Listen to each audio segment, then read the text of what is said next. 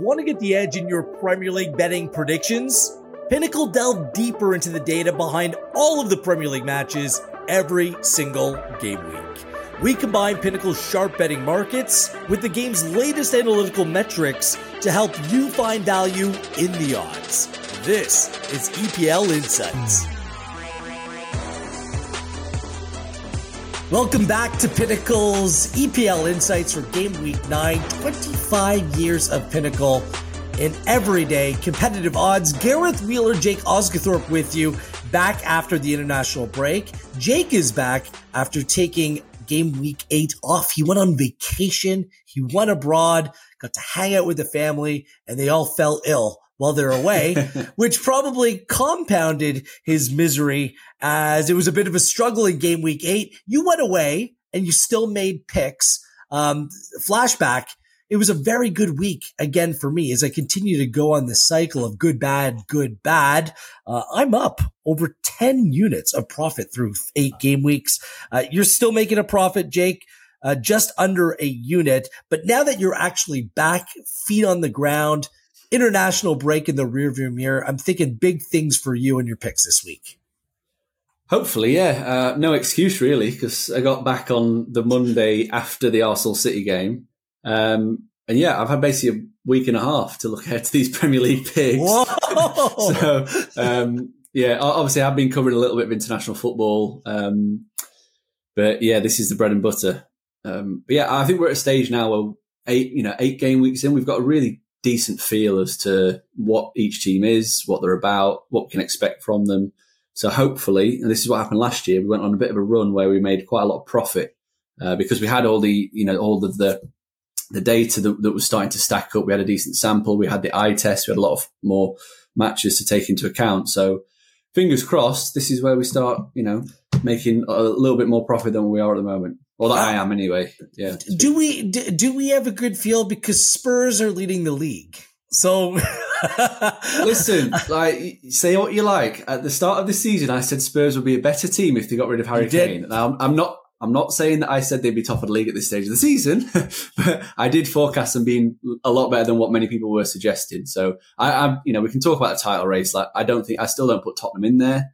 I don't think they've got the depth. I think that there'll be one team in the next few matches that finds a way to stifle them, and that will be like a blueprint for everyone else. And you start to see them drop a few points. And ultimately, they're not used to dealing with the pressure of being in the title race. The only thing they do have going for them is they've got a great manager, no European football. They're already at the Carabao Cup. So literally their only focus is the Premier League. So there are pros and cons, but I still just don't think that they're at the level to sustain this for a 38-game season.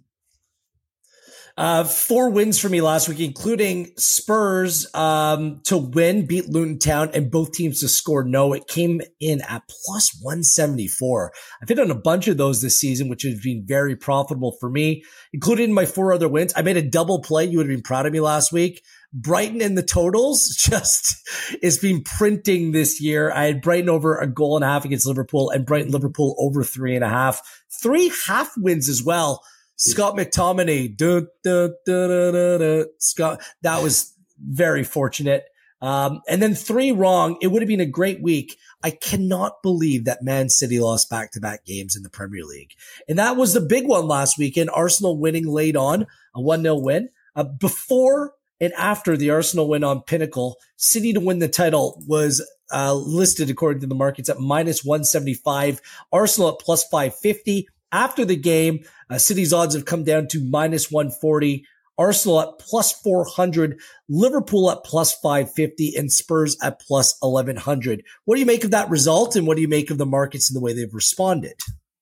I think the result was, I don't know what to make of it, to be honest, because it was a game in which it looked like neither team wanted to lose, really, after about 40 minutes.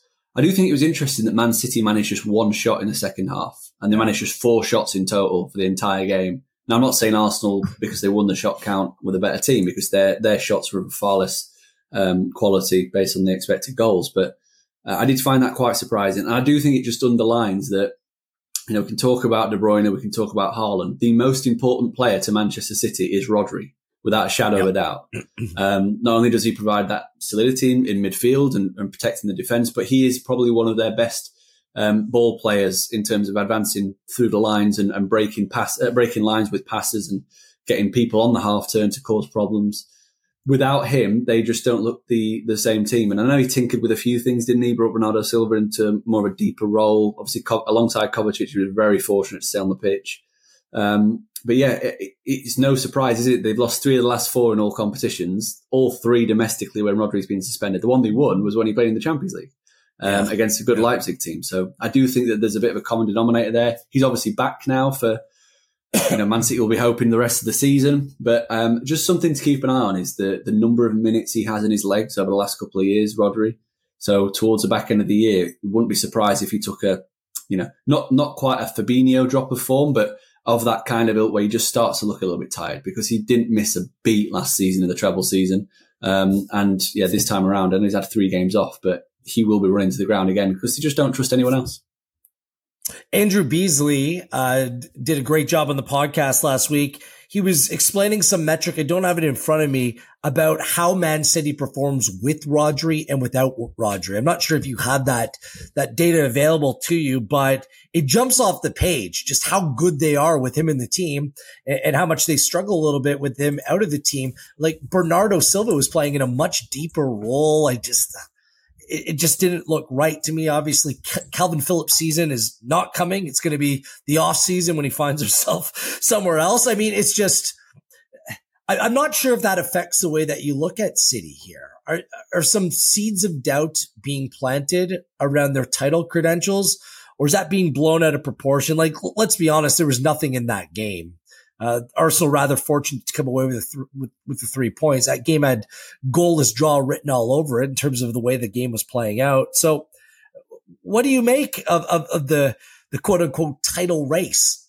Is it still City's to lose? Like I'm looking at, Spurs and Arsenal have done really well out of the gate. I still have my eye on Liverpool here, and they were a preseason bet I made. I still think that they're very strong with room for improvement, actually, in this Liverpool side. What do you make of it, Jake? City have shown a bit of vulnerability there with Rodri, and the stat that you're talking about is that, since he came into the club, they've lost 5 of 15 Premier League games that Rodri has missed and lost just 5 of 67 that he's played, which is, kind of just reinforces the importance there. I think City are still fair favourites. I wouldn't be putting, that their price at minus 140 kind of reflects that the market, everyone betting, everyone who's watched them suggests that they will, get things right. But I do have my doubts. Just obviously the injury list is big. Some good players that are missing there, some great players that are absent. They will come back at some point, but it's just a matter of when for me. Because if you look at the upcoming schedule, I think this is a defining period for City. The next games, they play Brighton, Manchester United, Bournemouth, which is, probably the only game out of this little run that they'll be heavily fancied to win. Then they play Chelsea, Liverpool, Tottenham, Villa. So they've got, 7-8 games there with just one, basically they play 7 of the teams we expect to finish in the top 8, which I think is, it is a huge period for City. Just the fixture list in general is set up to, looking at the start of the season, we always looked at this schedule for City to start, Burnley, Newcastle, Sheffield United, Fulham, West Ham, Forest, Wolves, and thought, there's every chance they could be on maximum points. They nearly did that. They lost just once against Wolves. And then it was started with Arsenal, and you're getting that really tough schedule. And it's just a case of, can they click into gear? We know they usually click into gear in the second half of the season, but there's every chance if they don't click into gear over this next 7 games, they could drop points in 4 or 5. And the way I tipped Arsenal at the start of the season to win the league, I think they're still a good shout to do that because they are playing in what you would have to call an uninspiring, but they're playing uninspiring winning football. That's what they're doing. They don't blow you away when you watch them. They're not like emphatically beating teams like they were at this stage of last season, but I see that as a positive. It's almost like they're trying to keep something in the tank for later in the campaign. If they can just edge to 1-0s, 2-0s, 2-1s, and then kick into gear and really get on a run, I think they could do well. But looking at City's schedule, this could be a time to oppose them because, the way in which they've been playing has not been brilliant, even though they have played an easy schedule. So, equally, if you think that City is still the bet, then I would advise waiting until maybe December and then looking at the table because you might get a decent price about City to turn things around like they did last season. Good tip. I guess the good news for City, other than De Bruyne, they're back fully fit. Stones is back. Kovacic is back. And we'll see what the response or what kind of response comes from Pep. He's been on and off the bench as well. It's just been a little bit of an awkward stretch for them. Let's dig into this week's fixture list. 10 games. We'll go through the feature 5, then we'll go rapid fire. For the remaining 5, we'll share our top bets and our favorite picks of the week as well. And we'll see if we can sneak in another head-to-head or two. Jake having the leg up in that category, 3-1 over yours truly thus far this season. So let's start off with the early fixture on Saturday. It's the Merseyside Derby at 12:30 local time. It's 4th place Liverpool against 16th place Everton. Liverpool coming off a 2-2 draw against Brighton. They've gone over 2.5 in 9 of 10. Both teams to score in 6 of 7, but they've been the first to concede in 5 of 7. They play at home. They love playing at Anfield. 5 wins at home in 5 in all competitions. This season, 14 goals scored, just 3 against. They're undefeated in 13 straight in all competitions at home. And we keep on bringing this up. Their last loss in the Premier League came all the way back October 29th of last year in a 2-1 loss to Leeds United. They had the second best expected goals, courtesy of Understat at 18.74. That's only 0.04 behind Newcastle right away. So almost a dead heat in that category. Mo Salah, 5 goals, 4 assists. Tied with Erling Haaland for the most goal involvements. Jota still suspended, but Gakpo's close, and we'll be keeping an eye on Andy Robertson at the time of recording. Did his shoulder on international duty. He seems unlikely, but the way that injuries are disclosed or not disclosed this season, your guess is as good as mine. Everton coming off a 3-0 victory over Bournemouth, an emphatic win for the Toffees, over 2.5 in 6 of 7. Both teams to score in 5 of 7. This Sean Dyche side is creating chances. There's no doubt about that. They're 5th in expected goals somehow, 17.56, but they only have 9 goals scored to show for it. The 8.56 differential between actual goals and expected goals is the biggest gap in the Premier League so far this season. 14.34 expected points as well, based upon the underlying stats, puts them 7th in that category. Everton undefeated in their last 4 away games in all competitions.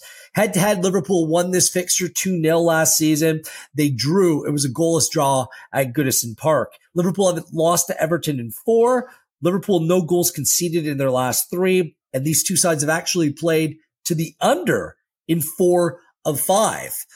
Everton, the numbers look good, but going to Anfield, it's the most difficult place to go based upon the numbers in the Premier League. So how do you see this one playing out, Jake?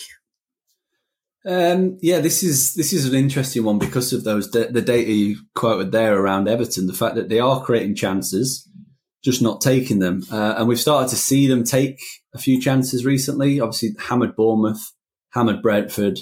In between that, they obviously had a shocking loss to Luton in which they created chances again, just didn't take them on that occasion.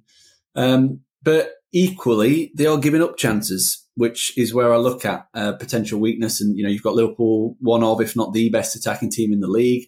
I still don't think they're firing on all cylinders just yet in attack, which is quite frightening really for the rest of the league because, as you mentioned, they are already the second best attacking team in the league, marginally to Newcastle. They've been emphatic at home so far this season. They've scored 3 in all of them home matches, averaged nearly 2.9 expected goals per home game, which I think is just ridiculous, conceding just 1 expected goal against per game. So I looked at this and just thought, you've got a really strong attacking team against a team that's okay in attack, showing signs of life, but can't defend. Away from home, they've allowed 1.7 expected goals against per game, have Everton, which is a really poor record. If you look at the teams they've played, Brentford away, they've been away to Aston Villa, away to Sheffield United. That is not a very it's not the toughest of schedules, and I would have expected a little bit more especially from a Sean Dyche led team. So I ended up settling on the goal line. Looks a bit too high. I was tempted to go unders on the goal line, but I ended up Liverpool are just a better team. They're just so good at home. They are very trustworthy. Enough for me to back them on the handicap at -104, because I just think that you mentioned it there, that they are definitely in the title race. I do want to see a little bit more from them in the midfield area, but I don't think they'll need anything like that to cause Everton problems, because if Everton do try and or continue to play in this more attack-minded manner, they'll just get picked off by Liverpool. So I do expect Everton to try and revert a little bit, to be a bit more secure. I don't think it's going to make a difference. I think Liverpool will dominate this game and win fairly comfortably. So a unit play for me on Liverpool -1.5. -1.5. So 2 goals required for an outright win for Jake on that play. I completely understand it. I'm going to go in a little bit of a different direction here. Typically, at least in recent vintage, these games are very tightly contested. There really hasn't been much between the teams. And I think Liverpool are going to win the game. I completely agree with that. But I'm not sure if Everton's going to be able to create chances against this Liverpool side the way that they have against the Lutons, the injured Brentford sides, the Bournemouths of this world here. So I'm going to combine it. I'm going to go Liverpool to win and both teams to score no. So both teams to score no, Liverpool win at +167. And we'll see. I think that the numbers, they clearly don't lie when it comes to how much Everton's being created, and they get forward and they're aggressive in attack, but it's an entirely different animal when you're going to Anfield to play Liverpool. And I think it's a game where Konate's back in the team. The center backs are fit. Robertson's the only real question in this team. I just think that they don't have the weapons or the reliable attacking weapons to go and really expose Liverpool's back line, which at home has been good. They've only conceded 3 on this season at home as well. So give me that combination play. To me, it's worth the risk to get it at a plus number like that. A Liverpool win and a clean sheet. I think it's entirely possible. They did it 2-0 last season as well, and they've conceded their last 3 against Everton. So a full unit play on that. And let's hope that another big plus number comes through. I know the combination plays. I don't delve into them all the time, but I have a couple this week, and this is the first of a couple that I'm going to be playing. So we'll see. Who's the reliable goal scorer on this Everton side? They can create chances, but you need the finishers, Jake. And Calvert-Lewin, I know he scored a couple weeks back. Harrison scored on his debut. James Garner, set pieces from your boy Tarkowski. That's how they need to score goals. I just don't think that they're a team that just has natural goal scorers within the squad. So that's going to be my play this week. Anfield's been a fortress, and I just think it's going to continue to be that way. It's hard to make the argument otherwise, isn't it?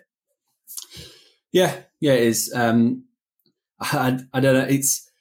I think they're in a tough spot either way, Everton. If they have a go, they're going to get picked off. If they sit back, they're going to lose anyway. So I'd be intrigued to see what kind of approach Dyche takes, whether it is, a very Dychean kind of sit deep and try and counterattack, or whether he does just say, look, chances are we're going to lose anyway. Let's go down swinging. In which case I could see them getting on the score sheet. So yeah, at least we've got an boring international break. At least we're coming out of it with a bit of a bang, and hopefully we do get a bit of entertainment.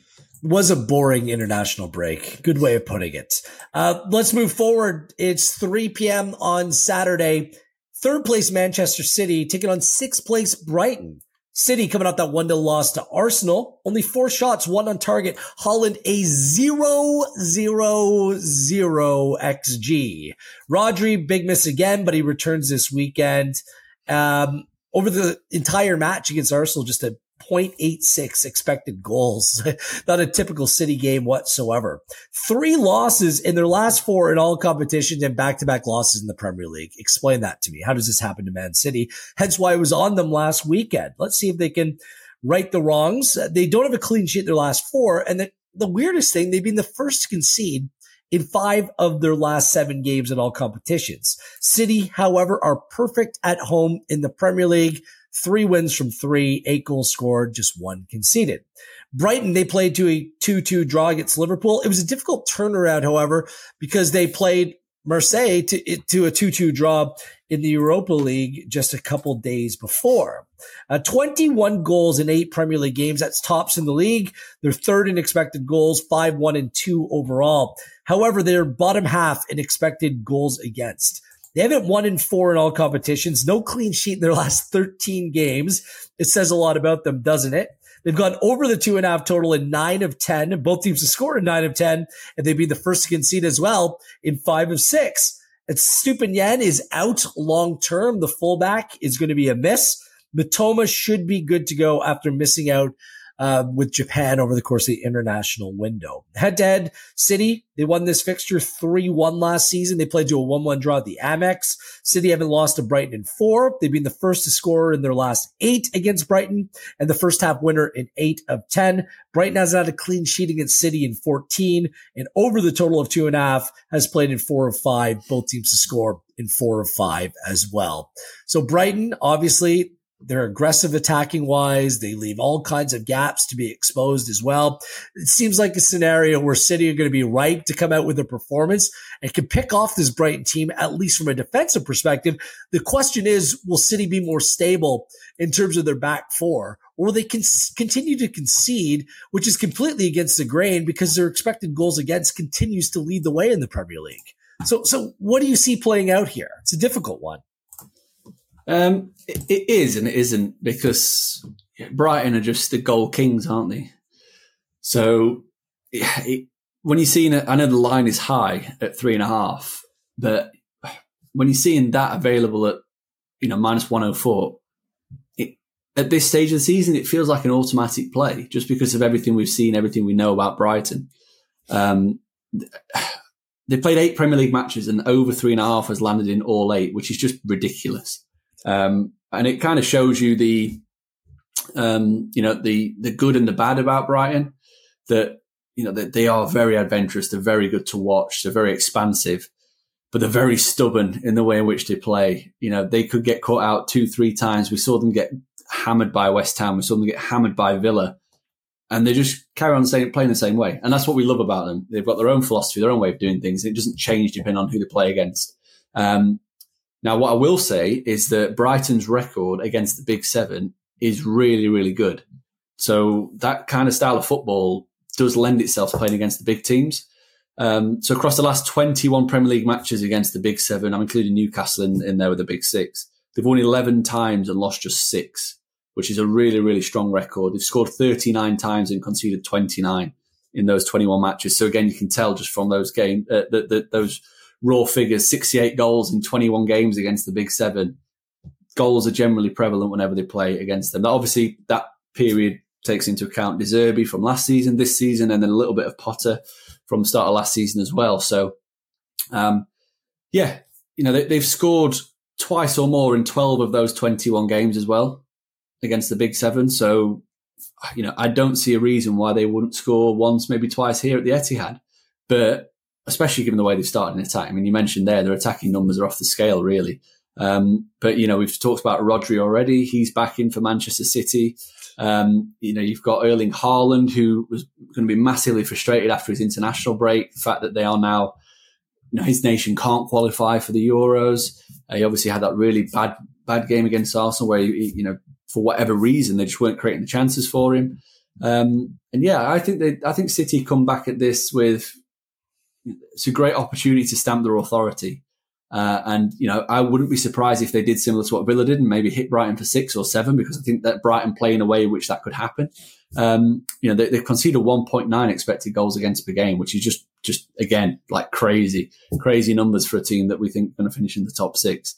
I think it looks like a good bounce back game for Man City. I was tempted with the handicap. The handicap's at minus 1.25.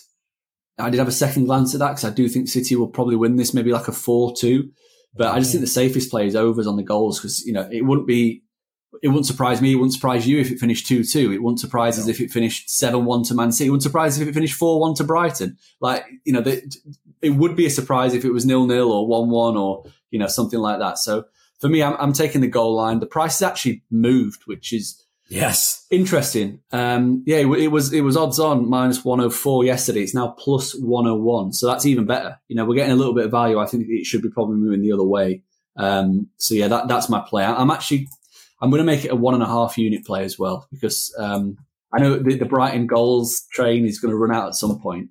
But this seems like a real opportunity for Pep Guardiola to kind of just show everyone his boss. Lay down the hammer. I mean, he says that De Zerbi's like, the best manager that he's seen, other than when he looks in the mirror. The only thing that makes me nervous on that total, and seeing that the number is moved, it tempts me to turn my focus there. I actually locked in a bet already. It's actually moved a little bit, but I'll take what the number's at right now. I'm going over the goal total for Man City. So I'm playing Brighton kind of the opposite way, because I think City can easily score 3, 4. You mentioned the Villa game, could score 6 in this one. And because Brighton, the way that they play, they're going to play wide open. The only thing that adds a little bit of a seed of doubt for me is whether City just focus a little bit more on the defensive side. They didn't really give up anything to Arsenal, in fairness, at the Emirates. And some of the goals that they've been giving up, there's just been really like, I don't think they're a problem defensively. That's what I'm trying to say. And Brighton will be really tested here. I can't see City coming laying an egg and losing or dropping points in 3 consecutive Premier League games. I just can't. Yeah. I think they'll go out. The last time they lost back-to-back Premier League games? I don't know. 2018. Yeah. The last time they lost back-to-back Prem games. And I think the Premier League team with the second best record last lost back-to-back games in 2021. So City went 3 years longer than any other team in the league without losing back-to-back. So the loss at Arsenal will have come as a massive shock to the system. They're just not used to that. Right. A full unit play, Man City over 2.5 goals to be scored in this game at plus 115. That's my play. I know it's juiced a little bit, City, but against this Brighton side, I think they can't score 3, 4. It wouldn't surprise me. So that's my number one play at plus 113. I actually locked it in last night at plus 115. The number's gone down a little bit. I was also considering both teams to score and City win at plus 146. Again, it's just, if I'm going to play that, then I'd probably play it a little bit more safe and just play the total. But I'll just stay with the City goals in this game at plus 113. Full unit play. That's all. No need to dig in anymore. Agreement. Shall we move on? Another good one. Man, it's a good slate coming out of the international window this week. 11th place Chelsea plays second place Arsenal. A game at 5:30 on Saturday. Chelsea 4-1 win at Burnley. I had Chelsea to win and to not concede in that game. They conceded first. They conceded early and came back and actually scored 4 goals. They've actually scored 6 goals since Domino's outside of Craven Cottage was mocking them about how many pizzas were sold since Chelsea last scored a goal. And now they got some players back in the team and they're scoring goals. In fact, back-to-back games, they've scored multiple goals, 3 wins in a row. But they still have gone under 2.5 and 5 of 6. Gusto returns from suspension to play right back. It seems like Reece James is still a little bit off, but they have so many players that are questionable or out. If you look at their injury list, it's like 12, 13, 14 players have a question mark beside them or are out for this week. Disasi and Broha are questionable. They're probably good to go, but a little bit of a doubt at the time of recording. Arsenal and Chelsea, what's crazy if you look at the numbers in terms of XG on Understat, Arsenal, in terms of XG, 15.8, Chelsea, 15.79. It's like a virtual dead heat there. Although Arsenal scored 5 more goals than Chelsea, 16-11. Arsenal have the 3rd best expected goals against. Chelsea have the 4th best expected goals against. It's just crazy the little differentials between these teams and how the numbers paint a very similar story. Pochettino, by the way, 4-7-4 all time facing Arsenal. As for the Gunners, 1-0 victory over City. Martinelli, the late match winner. They just had a 0.39 expected goals in the game, but good enough to win. Still undefeated, 6 wins, 2 draws. And it was a bounce back after a 2-1 loss at Lens in the Champions League. They've been first to score in 7 of 7.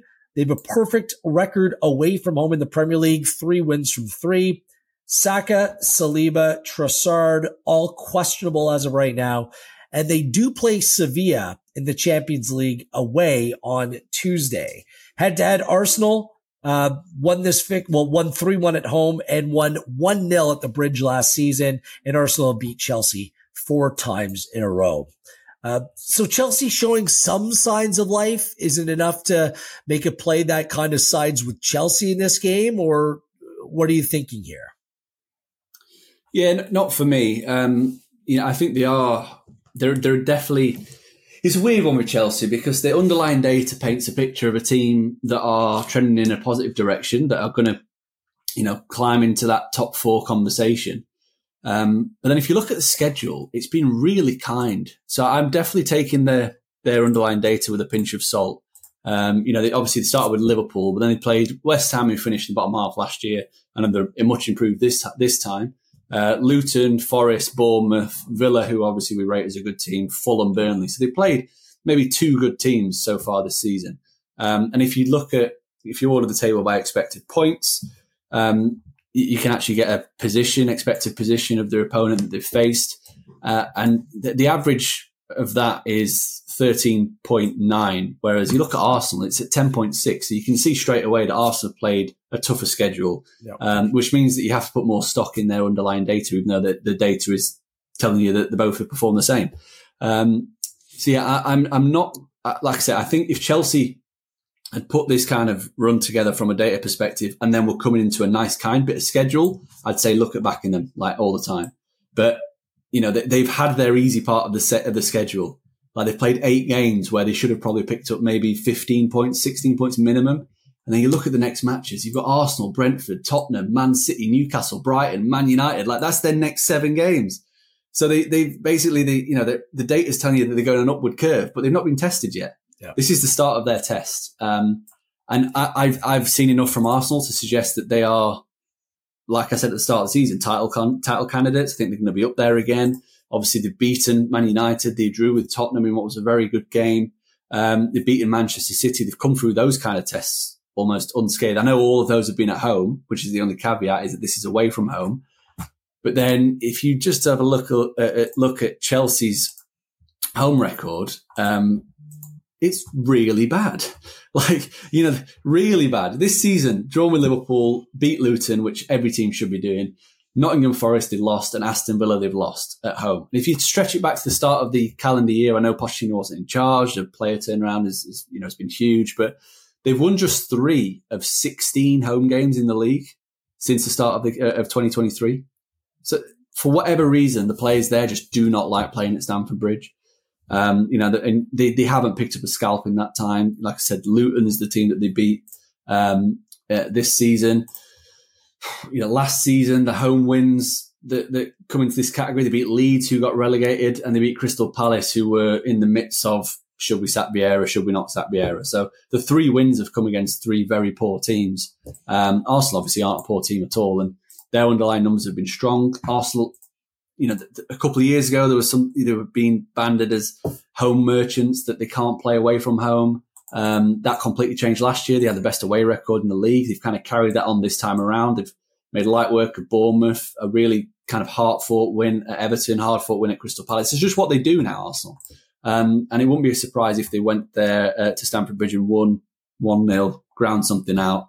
I'm definitely leaning towards Arsenal and quite happy to take them on the handicap, minus a quarter at plus 105. So the line has moved. It's got shorter, which suggests that, the sharps are kind of thinking the same way as what we are in terms of the Arsenal are definitely the team to be siding with. And, ultimately taking them at minus a quarter means that if the game ends in a draw, you make a half loss. If Arsenal win, you get, a full payout. So, that for me is the way. And I did look at the unders. The unders did call my name a few times and say back me, but I just think the Arsenal play is the way in. Arsenal at plus 137 to win, very, very tempting. I got to be honest with you. I might have to jump on that. But like you, the unders were calling my name. Under 2.5, a full unit play at minus 108. Like this is a Chelsea play. You said something earlier in this podcast about Arsenal that they're managing games. It hasn't always looked great, but they're doing enough to get over the line. So keeping things tight, especially away from home in this game. I just think under 2.5 is the best play to make at minus 108. Yeah, and plus 130. I'm just gonna leave it at. The problem is I just don't know who's going to play for Chelsea in this game right now. I might end up making a play on Arsenal once we have some clarity, once the managers speak about who might be playing for both sides. If there's no Saka in the team again, I think he's just such an important player to this Arsenal team, especially in a game like this. And Chelsea, it just bother him against Man City, did it? But that game should have ended in a draw. Like the way that it played out, it was a little bit fortunate. Playing at home at the Emirates, they'd be great at home. Arsenal, so great away. Yeah, haven't lost. I get that. The absentees at Chelsea are much more important, I think, because Disasi, he's injured. Badiashile's still not back yet. It looks as though they're going to have to shift Colwill to centre half, which means Correa is going to have to play at left back. So obviously, if Saka is playing with Gusto back in, and I think, Correa. But if he doesn't play, I think that Caicedo and Fernandes and Gallagher have really solidified things for Chelsea. Palmer's shown signs of life. Mudryk has shown signs of life. I just don't think they can score. Both got taken off in the international break with injuries as well. Are they? But are they both out? I don't know. This is why it's very difficult. I know. But they both had treatment and then got subbed off. So there's those question marks about what that attacking line is going to look like for Chelsea. At least for Arsenal, they're going to have Gabriel Jesus or Saka at the right wing. And I always think Gabriel Jesus' best position is on the wing. I don't think he finishes enough chances to play down the middle. Whoever plays there, Saka or Jesus is going to be an absolute handful. The midfield's pretty set. You're going to have Rice, you're going to have Ødegaard, you're going to have Havertz. Partey's fit. He can come in and play if you want to play a bit more defensive. Then the Saliba, he's expected to play. All the journalists over here are saying that he should be able to play, which is huge. You mentioned Brozier, who obviously played and scored a couple of goals against Fulham, looked really sharp. He's out for Chelsea as well, so it means Nicholas Jackson's going to have to come in again. He scored a couple of gols, but this is that caliber. Saliba in, some of these players out, it just gives me that much more conviction to back the under. Under minus 108. But definitely. I think if he's, I'm on the same thought path as you. I think under 2.5 is I might have to put an extra unit on it. I just think that if it is unders, I think Arsenal will edge it. Basically, that's my thought path. If it's going to be an under 2.5 game, I think I have more confidence in Arsenal kind of coming through a low scoring game than I do Chelsea. I outside this podcast, I might end up making a personal play on Arsenal, but I'm not prepared to make one right now. The other one I considered, both teams to score no at plus 113 on Pinnacle. I considered that because I think it could be a 1-0 again. If it's a 1-1, under minus 108, that one is locked in for a full unit, and we'll see from a personal perspective what else I might sprinkle on this game. There's some really good numbers for this game on Pinnacle, honestly, depending what side you fall on here. So keep an eye on the markets, figure out which players may or may not be available for this game, the best of your ability, and kind of go from there. But I have the most confidence in the under, and Jake has most confidence on Arsenal with the handicap at a plus number too. That's a nice little number. And you know how much I love those plays. If you listen to the podcast on a regular basis, it feels like I'm making a play like that on the handicap plus number week in, week out. Let's move things forward. I'm just going to join you with the unders as well. I'm going to have 2 plays on this game. Good. I'm going to go full unit on Arsenal handicap, full unit under 2.5. Brilliant. Yeah. Welcome. Under. It was calling my name, Yes. That was my one lock heading into this week's board. I thought Jake is definitely playing the unders in this game. So, yeah. I'm writing a preview for site. The first bet I put in was Kai Havertz to be carded because I think he's way overpriced. But the second bet was under 2.5 goals. Nice. Which, So I've kind of got to double down and make sure that I get it everywhere because, like we've discussed, you've got a Chelsea team that, they're creating chances but can't finish at the rate they should be. The defence has been fairly solid, and Arsenal just look a very solid away team. So, let's ride the under train. We got to move this along. I might have a suggested card play a little bit later on in this podcast, which is not what I usually do. 20th place Sheffield United taking on 10th place Manchester United. It's a weird 8 p.m. on Saturday night. Sheffield United 3-1 loss at Fulham, 0.25 XG in that game, 4 losses in a row, 10 games without a win for Sheffield United. No clean sheets in 5 for the Blades. Over 2.5 though in 4 of 5, and first to concede in 8 of 10. Basham, Egan, a bunch of others, 8 or 9 players are out for this team as well. So they're bad and they're injured. That's a horrible combination. A 5.4 XG in 8 is last. A 22.97 expected goals against is worst. 22 goals conceded is the worst. I'll leave the Blades alone, although Jake would like me to keep on hammering them. I'm gonna, stick a fork in them Blades very soon. Okay.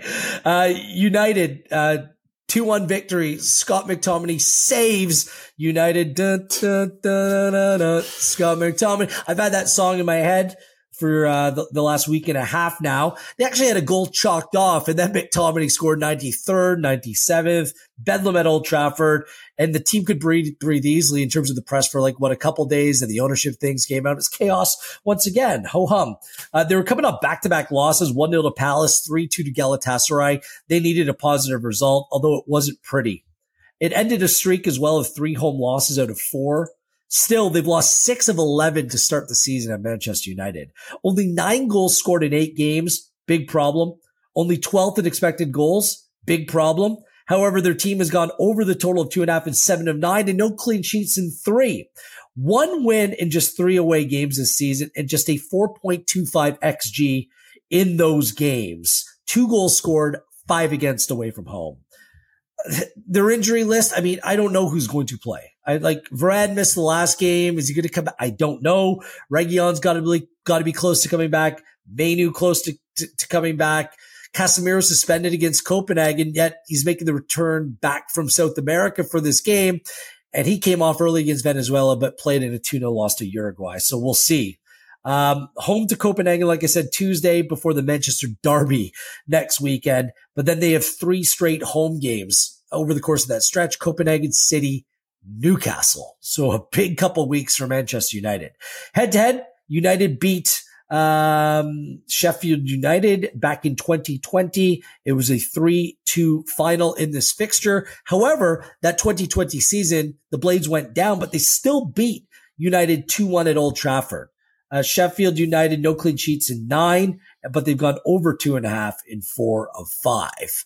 What's the play here, Jake? Are you going to just stick a fork in them and back the unpredictable and the erratic Manchester United side in this fixture today, this weekend?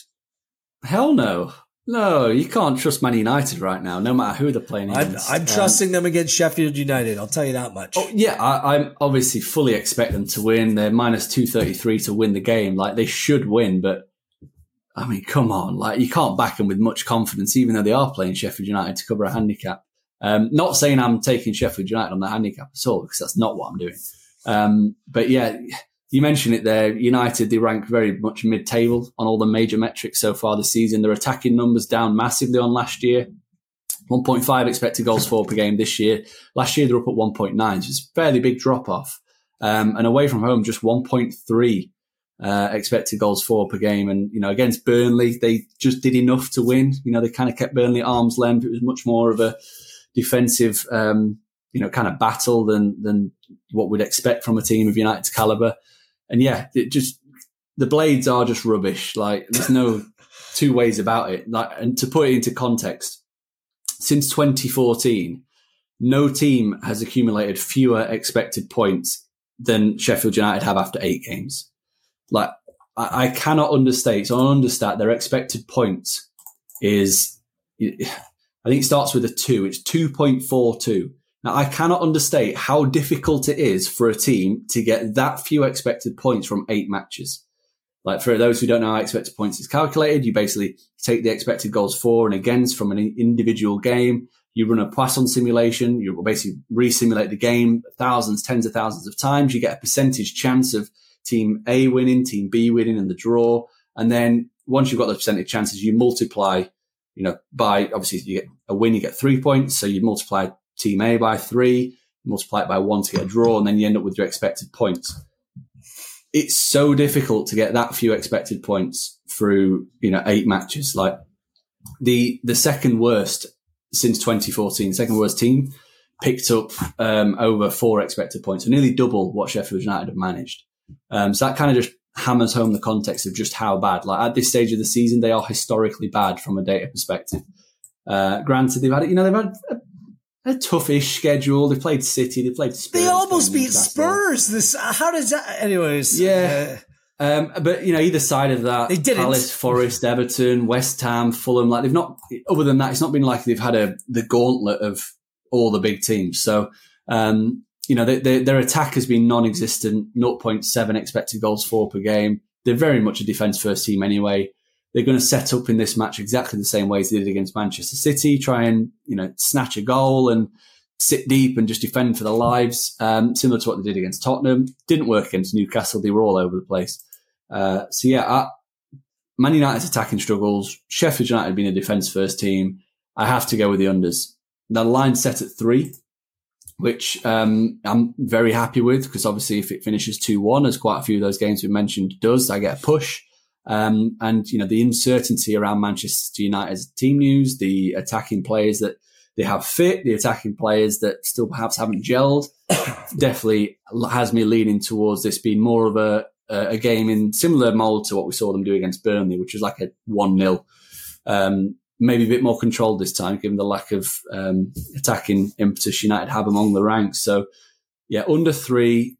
I'm going to go 1.5 unit play minus 102 is the price. So, yeah, that's me. I'm guessing from what you were saying earlier, you're going to be taking United on the handicap. No, I'm not. I actually considered the unders, strongly considered the unders. These might be famous last words, but I think United are just going to turn around their form and be a lot better. I realize, Rasmus Højlund looks to be the real deal. United been playing this season, never mind the defensive errors and the comical stuff and the lack of players available due to injury. Their best players have been completely out of form.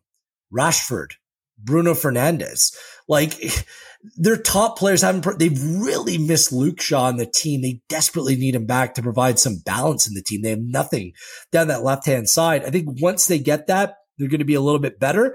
And Bruno's coming off some good performances in the international window. Højlund continues to perform. Rashford scored a good goal. I think it's a matter of time. Is Højlund fit?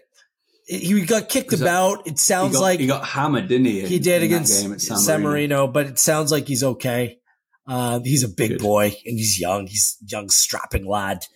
You mentioned seen the clips, but he's literally taking like wrestling moves to the back, the flying knees and stuff to his back, which is like, what are you doing? Like crazy. What sport are we playing, San Marino? Yeah, they're watching the Rugby World Cup right now.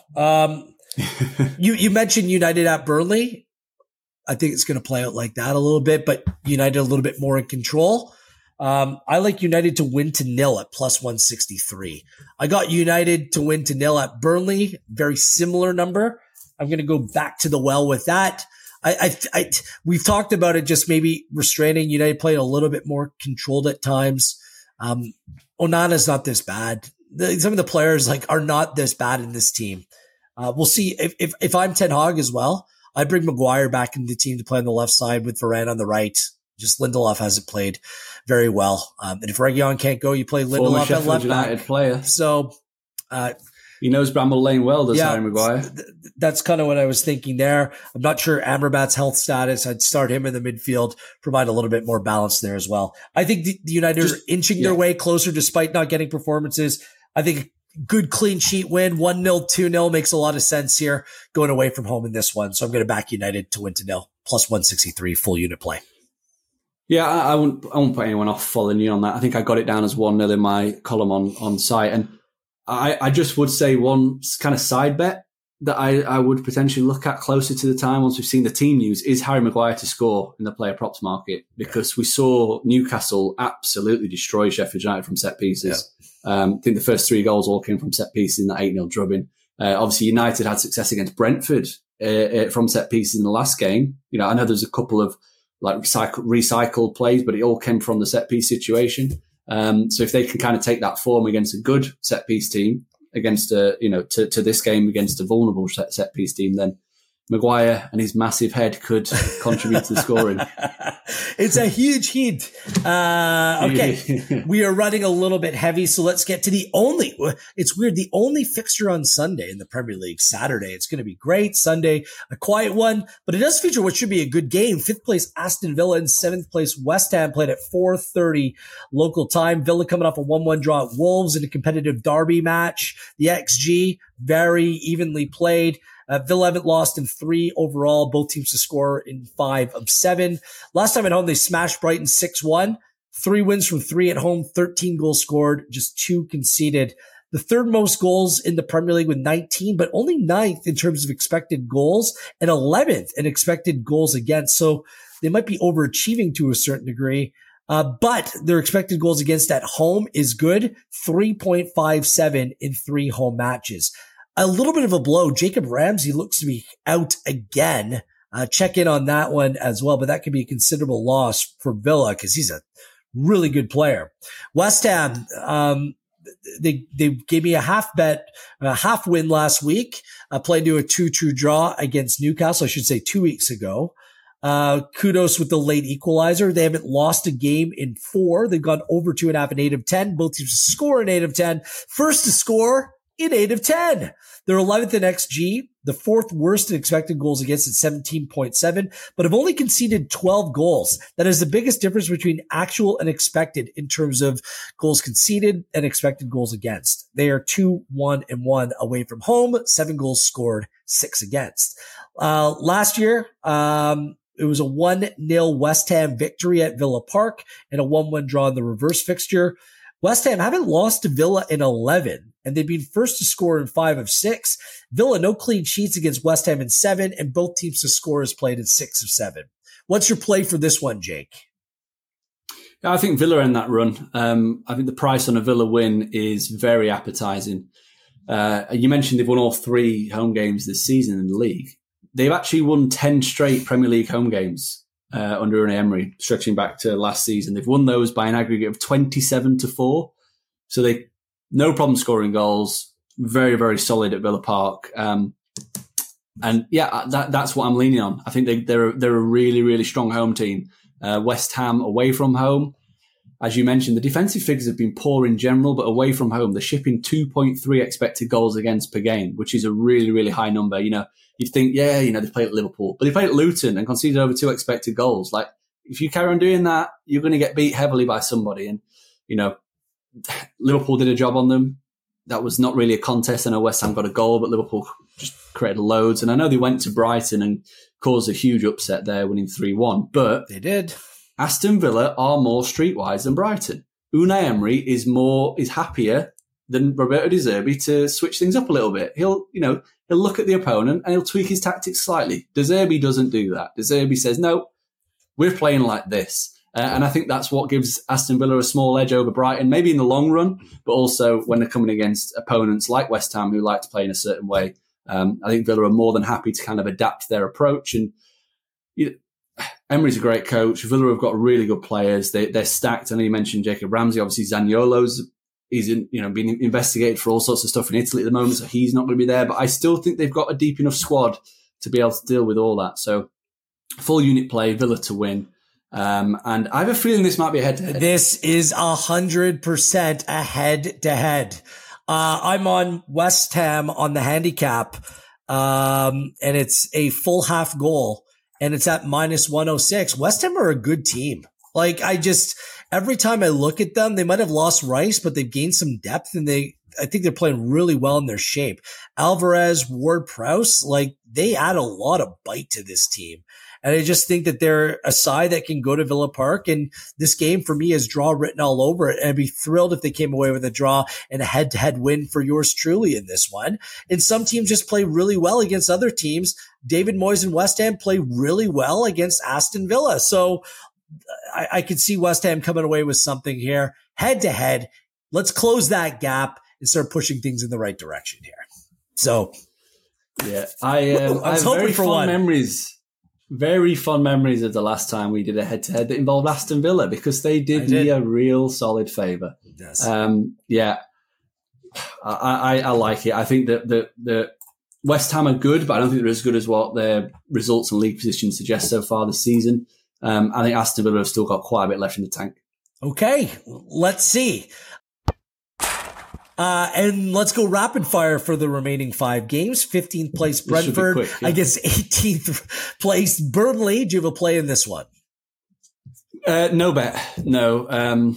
I was considering Brentford on the handicap, but I'm happy to leave that alone and just want to see a little bit more from Brentford. They're a team that the results don't reflect how good they've been so far this season. So the 7th best on XG, obviously sitting in the bottom half on results. So I do expect fortunes to turn, but I don't know.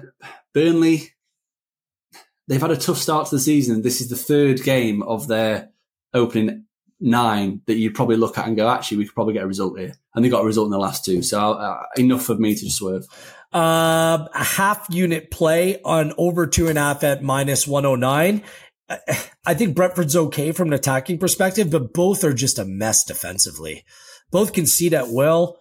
Brentford, no clean sheets in 8. Both teams are scoring 6 of 8. Burnley, no clean sheets in 3 and have the 2nd worst expected goals. But it's just, I think they can score against this Brentford side because they're so bad defensively.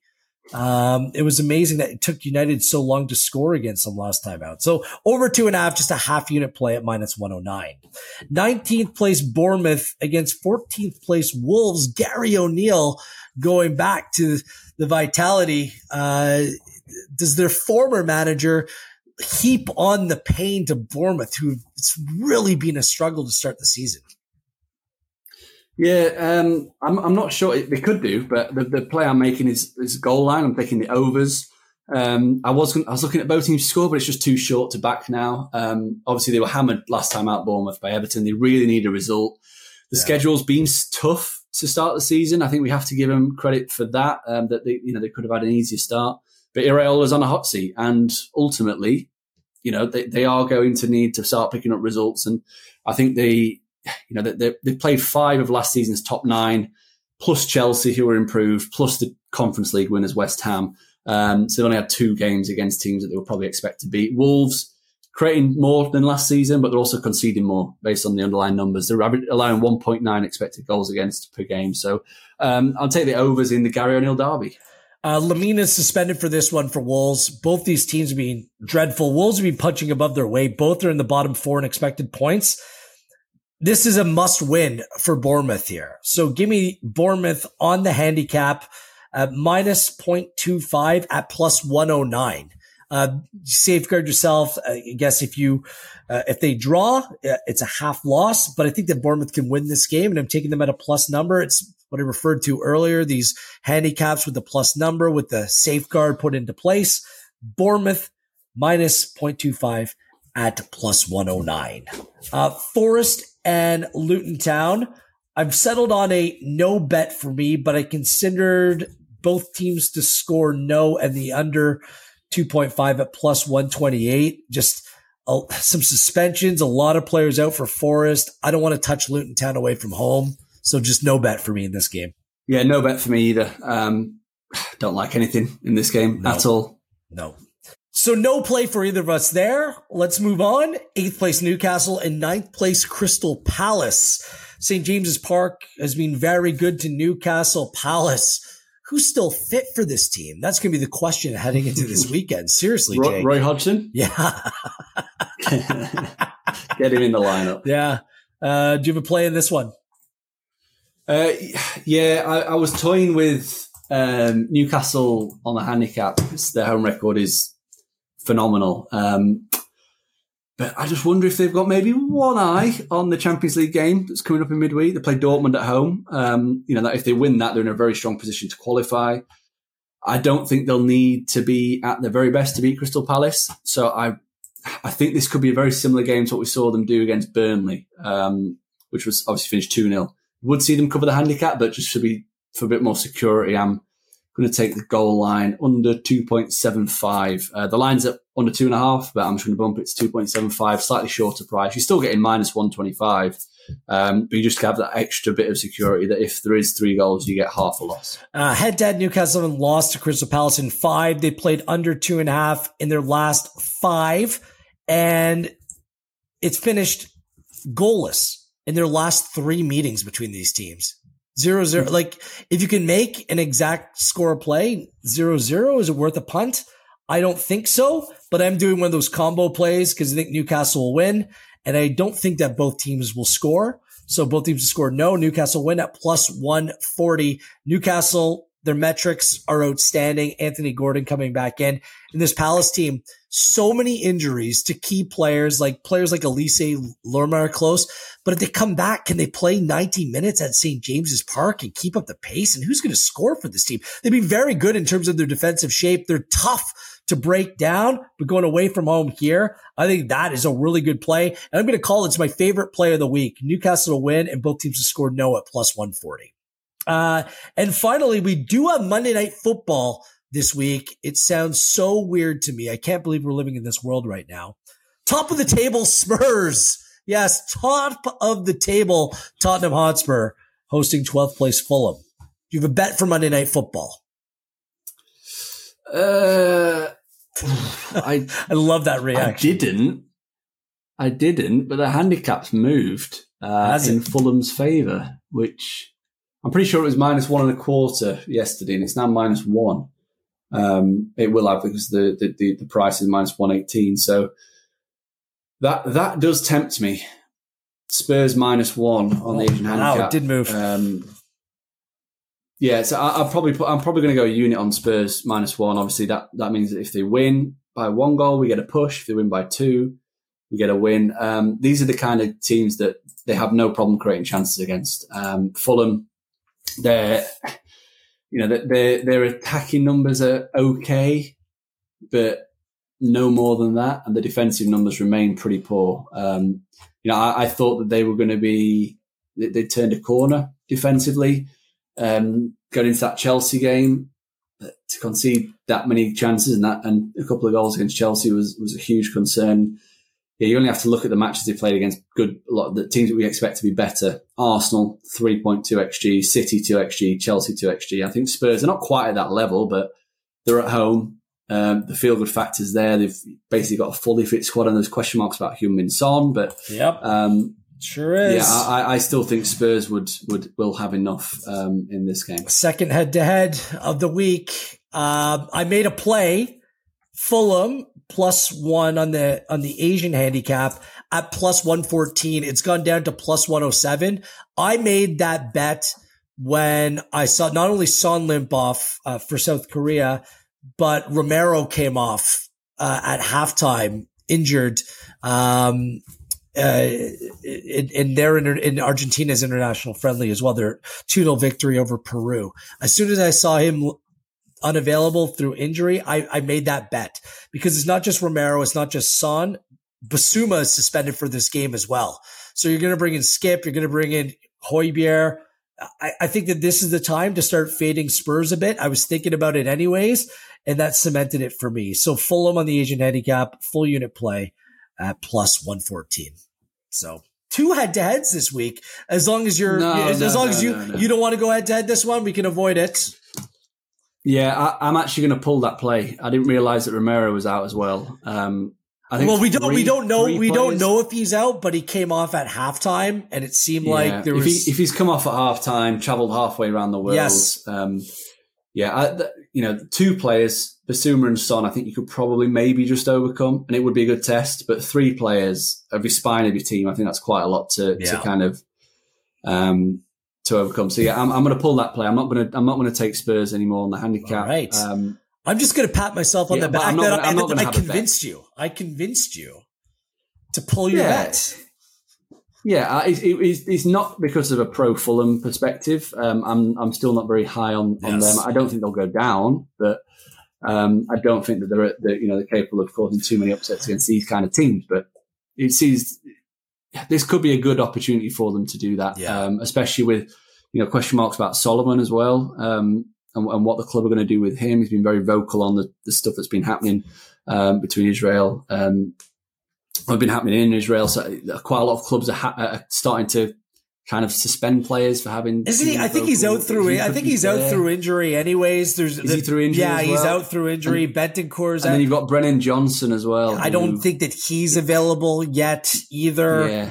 And if so, he's just coming back. It's just, I think this is a good time to start fading Spurs a little bit. Matchup pending. I don't love Fulham. I don't love their attack. I don't love their defenders. I do like their midfield. And I think in a game like this, take Basuma out of the team.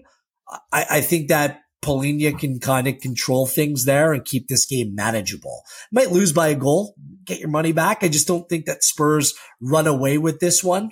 I understand Fulham against other top teams haven't been very good. I completely acknowledge that, but this is context dependent. And with the questions around key players for Postecoglou's side, I think that this is a decent play on Monday Night Football. We'll see. Fulham let me down against Chelsea at home a couple of weeks back. We'll see if they can have my back here. Yeah. Jake, before we run, we're late. Your favorite play or best bet of the week? I like my Newcastle Crystal Palace combo play at plus 140. What do you say? I just like the goals at the City Brighton game. Everyone likes entertainment. Everyone likes watching goals, don't they? But that price, the way in which Brighton are defending, City with a point to prove, that's the one I'm strongest fancy about. Brilliant. Good to have you back, Jake. You can follow along on Pinnacle's social channels on X, on YouTube. Subscribe, like, spread the word, help support this podcast. On Pinnacle's website, in our betting resources section, head of the new NBA season. It's right around the corner. Copywriter Scott Cullen has written his comprehensive season preview, exploring some of the best future plays. And with matches including AC Milan against Juventus this weekend, Dr. Patrick May looks across the Bundesliga and the Serie A slate of games, comparing Pinnacle's odds with Goal Impact's player model to help you find value. Pinnacle, it's not just for your betting, the most competitive odds in market, great resources to help educate you before you make your plays. Jake, where can people follow along with you and your outstanding content on a week-to-week basis? So on Twitter or X, whatever you want to call it, at Jake Oz, 2 Zs, and I'm writing for sportinglife.com where, you'll find my full Arsenal-Chelsea preview with that Kai Havertz card bet, because he's a very dirty player. People don't realise he is a real, and that was when he was playing up front. Now he's playing a little bit deeper against that midfield at Chelsea. I think he could be interesting from a player prop perspective. I just wanted to bring this up because I know we had no play for Forest and Luton Town. I want to mention this in terms of the cards market. I forgot to do this. There has been a sending off in the last 3 games that Forest has played. And I think that this game has cards written all over it. And head to head between these two teams, there's been a sending off in 3 of the last 4 meetings between Luton Town and Nottingham Forest. So, 2 scrappy teams, missing key players. The cards market for that one, I know we had no play, but I might have to dig deeper and maybe find a little something there. So thank you for reminding me in a completely unintentional way, because we've gone way over time for this podcast. Apologies to our editors, but we hope that it provided a little bit of insight as the Premier League is back this week. We'll catch you next week. Good luck with all of your plays. This has been EPL Insights for Game Week 9 in the Premier League right here, courtesy of Pinnacle.